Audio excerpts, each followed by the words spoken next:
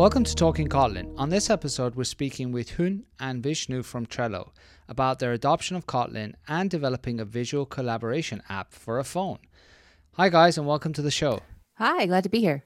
Hey there. Could you guys introduce yourselves a little bit and give us some background on what you each do at Trello? You can go first. Go for it. Okay, cool. How kind of you. Hi, I'm Huyen Thuy Dao. I am an Android developer, and I've been with Trello for, I think, about a year and a half, and just working on the Android application. Yep. And I'm Vishnu. I'm also an Android developer, and I've been with Trello for just under a year and a half. Oh, so you more or less joined around the same time, right? Yeah. Within 4 months of each other, like 4 or 5 months. Yeah, something like that. Cool. And for the audience that doesn't know what Trello is, I mean, I guess a lot of people already know, right? I was at on the Android app the other day, and I saw that you guys already have over 1 million downloads. That must feel awesome, right? To have over 1 million people use your application. But could you just give a quick summary of what Trello is? So we like to think of Trello as a way to have shared perspective with the team that you collaborate with. It sort of can act as the map or the source of truth for your project or anything. And that's when you're working with a team, but it also works as, an application for individuals. I personally use it. Currently, I'm trying to buy a house, so I use it to track all of the MLS listings that I'm currently looking at and things like that. So it's sort of a collaboration tool, but also a organization tool for individuals. Yeah, it's meant to be very open, and you can use it in many different ways. So, as like you mentioned, as Vish mentioned too, that we use it on our team for issue tracking, but we also use it kind of for broader, kind of milestones and roadmaps. And then again, too, like I individually use it for things too, like my fiance and I use it to kind of organize our chores, and I use it to kind of like map out talks or other things that I'm working on. So it's very open. So it steps outside a little bit of the scope of software and IT, right? I mean, you've got customers that reach, of many different fields, so to speak. Yeah, that's absolutely okay. And is the software/IT still the largest customer base, would you say? Actually, I don't know the exact numbers, but we're pretty well distributed, if I understand correctly. Yeah, we have actually a lot of different types of clients, and I know some of our largest clients that we kind of like to brag about on our website include like not just IT companies, but like I think even like Fender guitars. I think I don't want to like misname something, but there's actually a wide spread of people that use our product. So I don't even know. I think we'd have to ask someone that's not an engineer the exact numbers, but it's actually pretty the breadth and the breadth of our customers is actually pretty wide.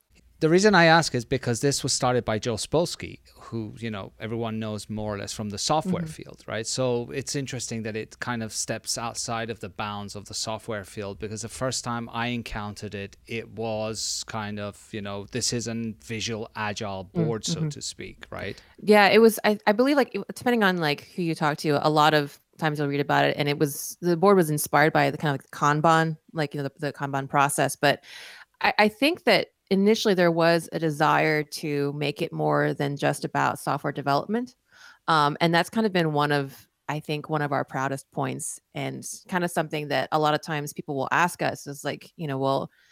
And there's a lot of focus on it as like an agile board or like a Kanban kind of thing, but it really is about just project management and kind of like visualizing your task in your kind of way. So and we're pretty explicit about this, is that it's not just for software development, and even I think we can go as far as say software development is not our focus. It's not like we are gearing this towards other engineers and other kind of we're not targeting it as an issue tracker at all. It's meant to be kind of what you want it to be. Okay, and now recently, of course, Trello's been bought by Atlassian, right? That's right. Yep. Yeah. So, and how does this fit into the overall picture of, because obviously Atlassian has Jira and they have their board, which I think is called Greenhopper or something like that. How does this fit into the picture? What we pictures ourselves as and Atlassian pictures us as is so they have Confluence on one end of the spectrum, which is like totally unstructured data, blog posts, things like that. And they've got Jira on the other side, which is, heavily structured and process oriented. and we sort of fit right in the middle. We have just enough structure for issue tracking and things like that, but we can also be used as a content storage or content distribution across teams. So we fit right in between those two products. Okay, that makes sense. And of course, we are on talking Kotlin, so let's bring Kotlin into the picture. And you guys have written Trello. Is it using Kotlin, or is it partially using Kotlin, or have you recently adopted Kotlin? Sure. Give me the outline on that. Yeah, we are partially using Kotlin. We recently adopted it. I guess maybe It was October. It was October of last year. October of last year. Cool. And if you look at like our language distribution, it's about 15% Kotlin now across the whole code base. And this is a pretty old and large code base. So we're pretty proud of that 15%. Yeah, and we're doing it kind of in an incremental fashion. So I think we could say that most of our new features, any new code that we put in, is pretty much exclusively Kotlin, apart from anything that we have to add to existing kind of Java files. But we're like totally into Kotlin. Yeah, definitely all in. That's nice to hear. Where did you start? Did it start with tests, or did you just start with a feature? We just started. I think tests were sort of the main entry point. We had to convert a couple of files in the main code base just to get the Kotlin compiler to run in those modules, but that was more of a previous bug that's been fixed since then. But yeah, we did start with tests a little bit, and since then it's sort of infected. It's just gone. It's been viral in our code base. It's amazing. Well, if I could actually step back. So actually Vish's very first week, we were all in our headquarters in New York together. And Vish, I think that was like just something that you brought up your very first week, is like, hey, like maybe we should start using Kotlin. And do you remember what month that was? Yeah, that was towards the end of March 2016. Okay. And I think that you actually suggested, hey, why don't we do tests as a kind of a good entry point, like into our kind of what do you say, our gateway drug into using Kotlin. And it kind of took us a while because we had a big project. We had this big offline initiative going, so we really didn't quite kind of go full bore. And I think I'm pretty sure I remember it was October because for different reasons, but it was like 1 week in October. I think I forgot who it was, but we all kind of, maybe Dan Liu, our esteemed colleague Dan Liu on our team, or we all decided, okay, we're going to do Kotlin now. And I think we had a couple of new features that came in. So like one of our colleagues is doing a big rewrite. Joe is doing a big kind of like push refactoring. And we had some other kind of new features come in. And so it was just a great point to say, hey, let's just do this in Kotlin. And then we didn't kind of all do it together. I think, Vish, you were already kind of, Vish has kind of been like, I call him Captain Kotlin, Captain with a K, because he's really been pushing us. But then I think as each of us have kind of gotten the opportunity to kind of hop on new things is like when we kind of individually started to get on the Kotlin boat. So. And the reason I was asking about testing is because, as you know, a lot of languages, every time you say, oh, let's adopt a new language, oh, let's start with tests because it's kind of isolated. It's not going to get in the way. It doesn't really, mess with things. If we push into production, it's fine. But given the strong focus that Kotlin has around interop and, seemingly, using Java from Kotlin or Kotlin from Java, I was curious if you guys also took the approach of test or just said, you know what, let's just start throwing in some classes in Kotlin and see how it goes. Yeah, sure. And there was actually one more motivating factor is at the time, due to how the annotation processor worked, bringing it into the main module increased our compilation time by quite a bit. So by keeping it localized in test, we were able to play with the language, but not affect our daily compilation time for just deployment and testing, for device testing. But since then, with CAPT 3 and the incremental support, everything's gotten a lot better. And what enticed you? Because from my understanding, Captain Kotlin, from now on I'll call you. What enticed you around Kotlin? Like, what was the little trigger that said, "Oh, I got to, start playing with this"? And I think it's a common trigger that a lot of people in the field felt was that when Jake Wharton released that document in 2015. At the time, I was at an agency, and the agency was adopting Swift. And I had played with Swift a lot, and I really liked the language. And I was starting to feel sort of, the age of Java or something. It just felt like I wanted to try something new. And then that document came out, and I was like, this sounds pretty great. So that was about when I started using it on personal projects and side stuff. we attempted to look at it for the agency, but the model for our agency was that we were actually shipping the code to the client, so they weren't able to manage learning a new language on their side. So we had to stick with Java for all my professional work.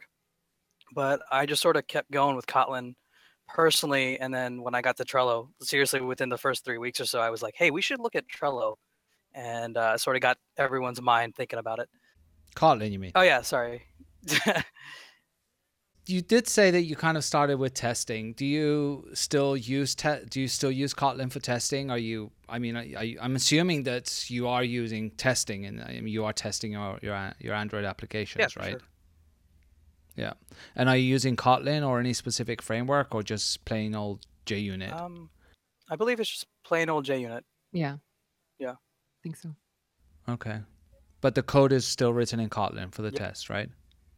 Okay. And talking a little bit about the architecture. So one of the things I noticed when I downloaded the application, I was playing with it because I actually use it for a project that I have with an external thing. And I have to say it's really, really smooth. So great job on that. Really nice.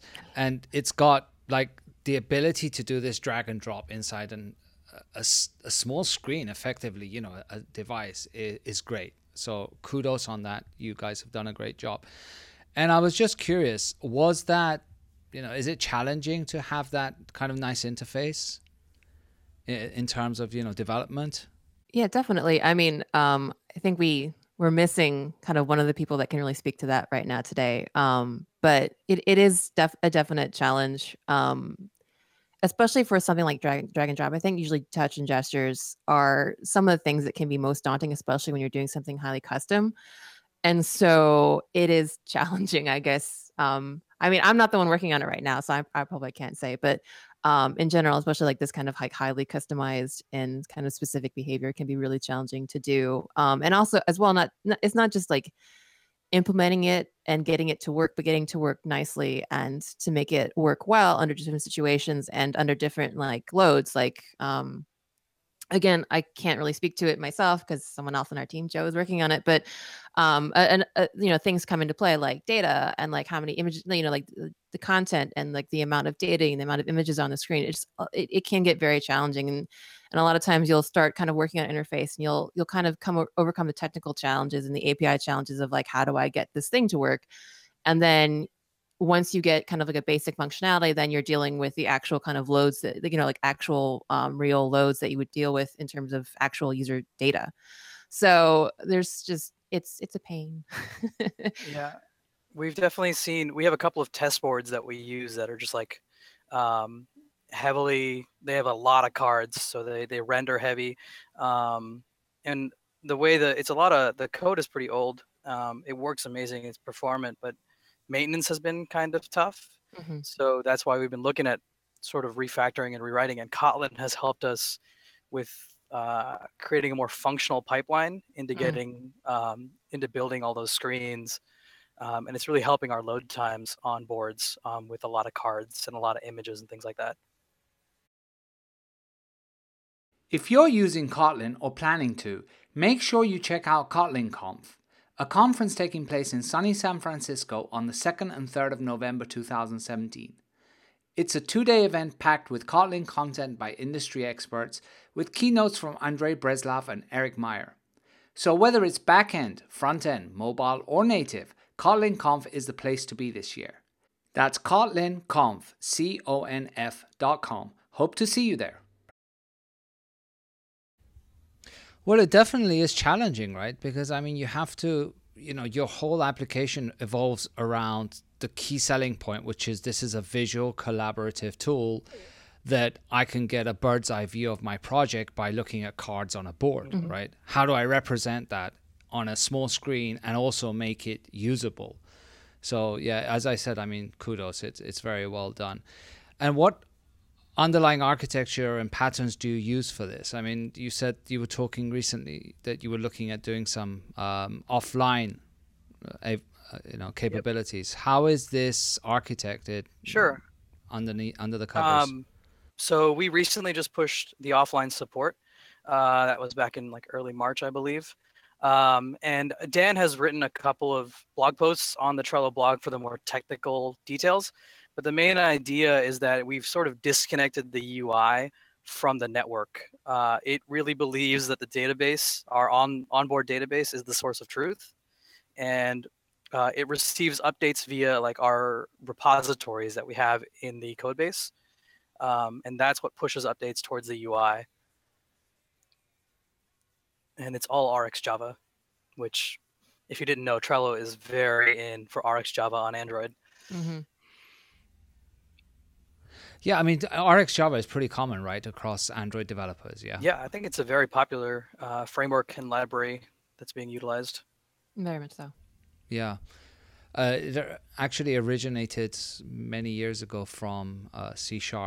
It's amazing how, I mean, there was a lot of, people using it in C#. It was called reactive extensions back then. But I think the popularity of reactive extensions as such, Rx, has kind of, blossomed when RxJava came out, and it's been ported to so many different platforms. So it's definitely quite successful. And now that you have this offline functionality and you're storing everything on the client, I assume that at regular intervals it's then syncing with the backend, right? Yeah. Yes. Does it essentially kind of think that it's continuously offline and then in the background sync, or does it fall back to offline functionality when it doesn't have a connection? It's a little bit of both right now. We're so Trello's core functionality comes via socket updates, and those sockets write to the DB, and then the DB tells the UI. So the UI, in most situations, believes it's offline. There's a couple of things, I believe, where we still check for network connectivity to make sure that we have the functionality offline. But yeah, most of the time, the UI does not really know whether or not it's online. And in terms of libraries, specifically with Kotlin, you guys have heard of Anko, right? Yeah. Yes. Do you use it? Not in the Trello project. You use it somewhere else, or? So I've used it. I forgot when that was. It was like a year ago. I think when Anko 0.4. I don't remember. It was a long time ago. I tried it out, and it felt too different, I guess. I'm not entirely sure. I just didn't really gel with it. So I used it on a single project just to test it out, and then went back to what I was comfortable with. Yeah.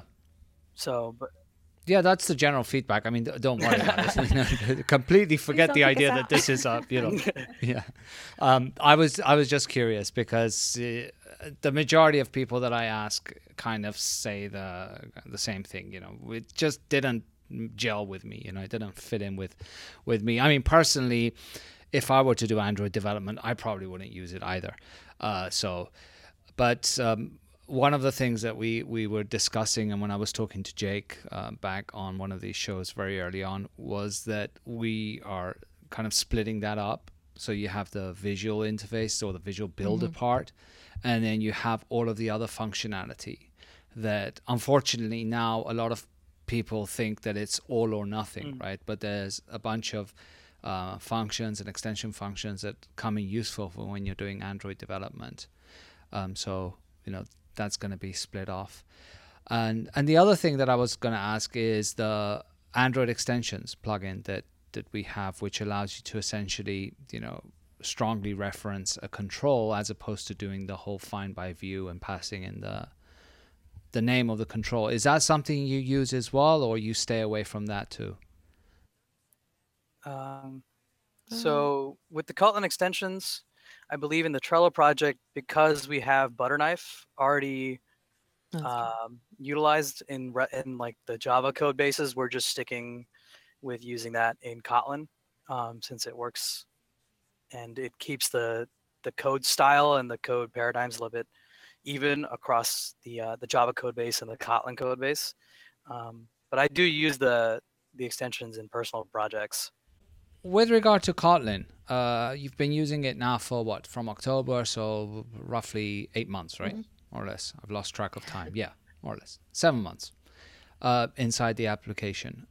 What are your general thoughts? Was it good? Was it bad? What's missing? What's not? Are you happy? Are you sad?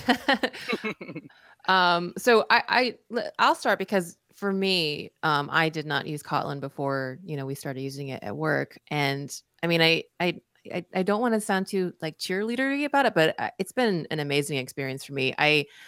I think so. My dark secret is that I used to also do iOS development, and I actually switched kind of like my last big context, which was when Swift first came out. And I think I've always had this desire to do substantial, work in a modern language. So this was really exciting for me, just the idea of being able to use a modern language for work.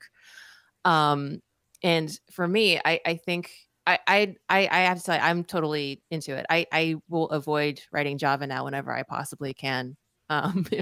If I can do it. And I think, at least for me, and I think overall, I think we're all very enthusiastic about it. And I think we're having a really good time working with Kotlin, and not just from kind of like the idea of being able to reduce boilerplate and write kind of more efficient code, and not just from the idea that, we now have a much more kind of defined and, I guess, strict way of dealing with like nullability and things like that. But I think in general, we've had just a really good time kind of exploring a new language and coming up with, like, and having discussions on how we do things and how we can implement things better or differently or in more interesting ways with Kotlin. I mean, it's been fun. Like, we just are constantly having great discussions about how do we do this? How do we do that? Vish, how do I do this? Vish, how do I do that? Or kind of just having different discussions on how we kind of translate concepts that were in Java, like, I don't know, things like how do we deal with like builder patterns? How do we do this? Like, we had a discussion like 2 weeks ago about immutability and how do we handle those things in Kotlin. So it's been a very engaging experience, I feel like. So we don't just get like the benefit of the language, but we also get a lot of, I guess, just neat, just things to do as a team and things to think about as a team. Yeah, and it's been pretty exciting because for me, I'd been doing this by myself for so long. So, an individual creativity only goes so far. But but things that come up as a team have been amazing. Like, I'll try and do something and then I'll post it up, and then Dan or Joe will realize that there's some Kotlin operator or some combination of Kotlin functions that can just in 2 lines do what I did in 4 or 5. And it's been really fun. Like, that creativity kicks in when you have all of these operators and all these functions available. And that has been super eye-opening. Like, my learning curve, if you were to look at it over 2 years, has just been like exponential since we picked it up in the Trello project. Do you feel there is more? Okay, let me rephrase this. Like, you're using Kotlin now, right? It's, to all effects, you could call it the new shiny. Yeah. Do you think that this new shiny feeling will last? Personally, I think it will. It's not even. It was new shiny, but now it's sort of taking the language and the constructs and creating something utilizing these new tools. And like, it really feels good as an engineer then that we have all of this toolbox is now like huge and it's available and it's, safe and it's clean. So I think that's where, for me, that's why I'm most enthusiastic about it.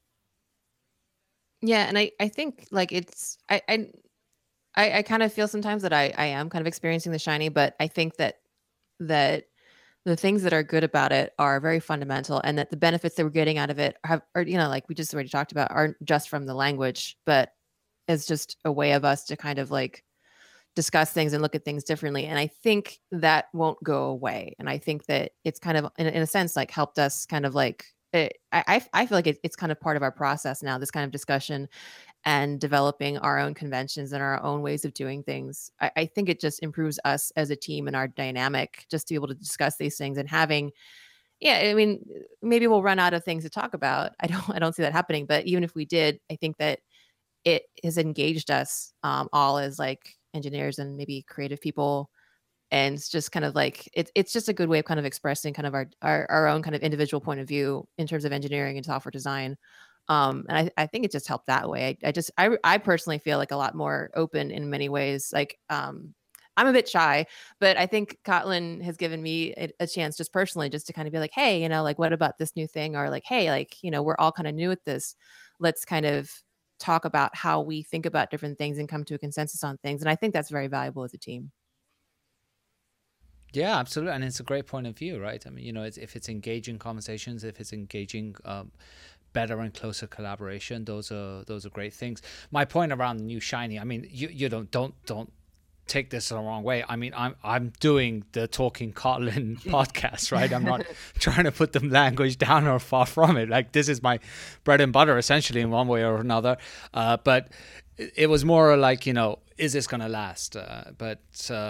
Yeah. And I think that the other question that I kind of was trying to lead into is, you say that, you discuss things around immutability and stuff like that. Have you felt this kind of phase of, right, we're adopting Kotlin, we're kind of writing Kotlin code in a Javesque, if that's a word, way, and now let's try and examine some of the more functional aspects and move more towards a functional approach? Is that something that you've been experiencing? Yeah, definitely. Yes, totally. The Trello, so our transition was sort of writing Kotlin in a idiomatic Java style for a while, and then we slowly started bringing in these functions and these functional patterns. And I think Dan mentioned it once, it was like Kotlin is sort of this Trojan horse. It's like you just get a better Java at first, but then you realize it comes in with a whole bunch of functional concepts and constructs that help clean up the code base and keep it safe. So that's definitely happening on our end. That's a nice comparison, Trojan horse. In a good way, yeah. A good Trojan horse. Yeah. Yeah. Well, yeah. So you mentioned Hyun, you mentioned iOS, and I assume that you were doing Swift, right? Which is better.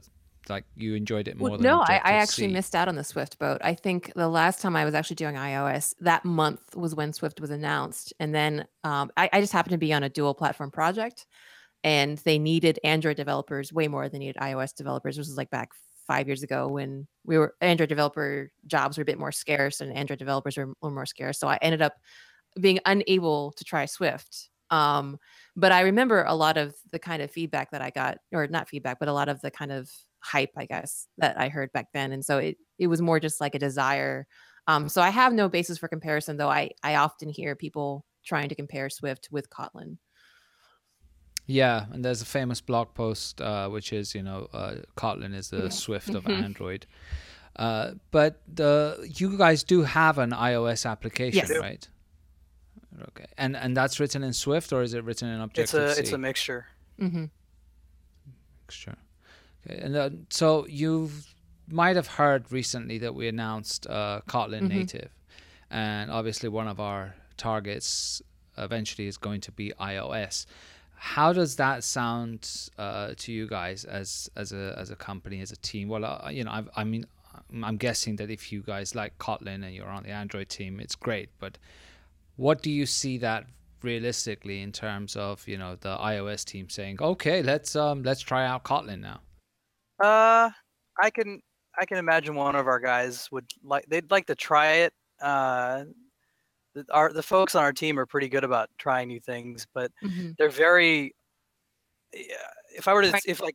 They're very pragmatic, yeah. Yeah.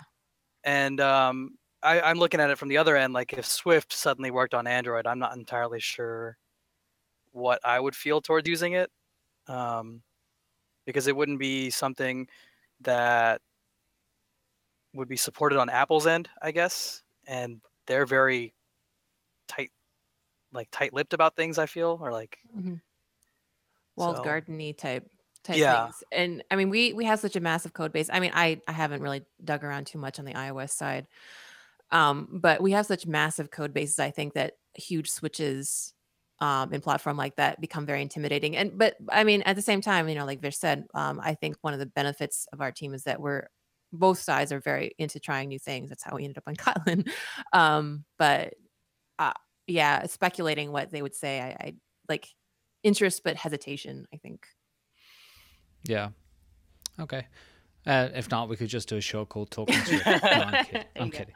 Honestly, I've been trying to get our one of the guys on our web team. I've been trying to get him to do Kotlin JS for a while, but he's really adamant about sticking with ES6 or whatever JavaScript is doing this week. Just keep working him. He'll just break him down. Break him down. Yeah. What JavaScript is doing today. Yeah, exactly. It's actually funny because I read a blog post recently from someone that had posted. I think it was actually Slack. They had recently moved over to TypeScript, and they were talking about this amazing concept of a statically typed language.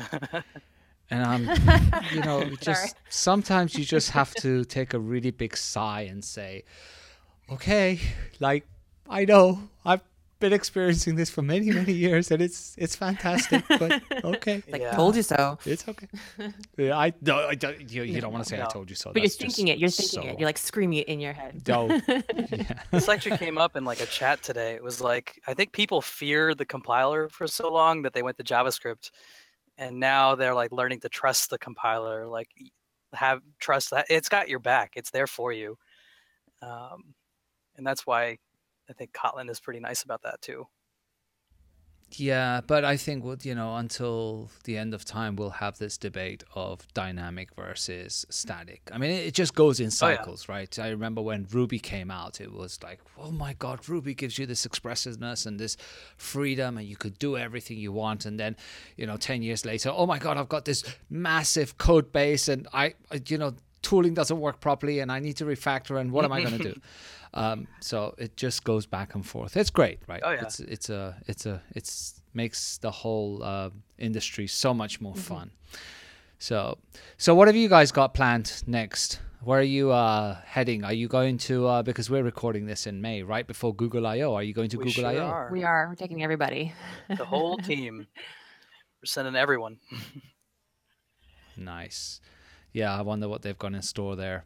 Anyway, well, it's been great having you on the show. Thank you once again for coming on, and hope to meet you both in person at some point. Absolutely. Thank you Sounds so much great. for having us. Yeah, thanks.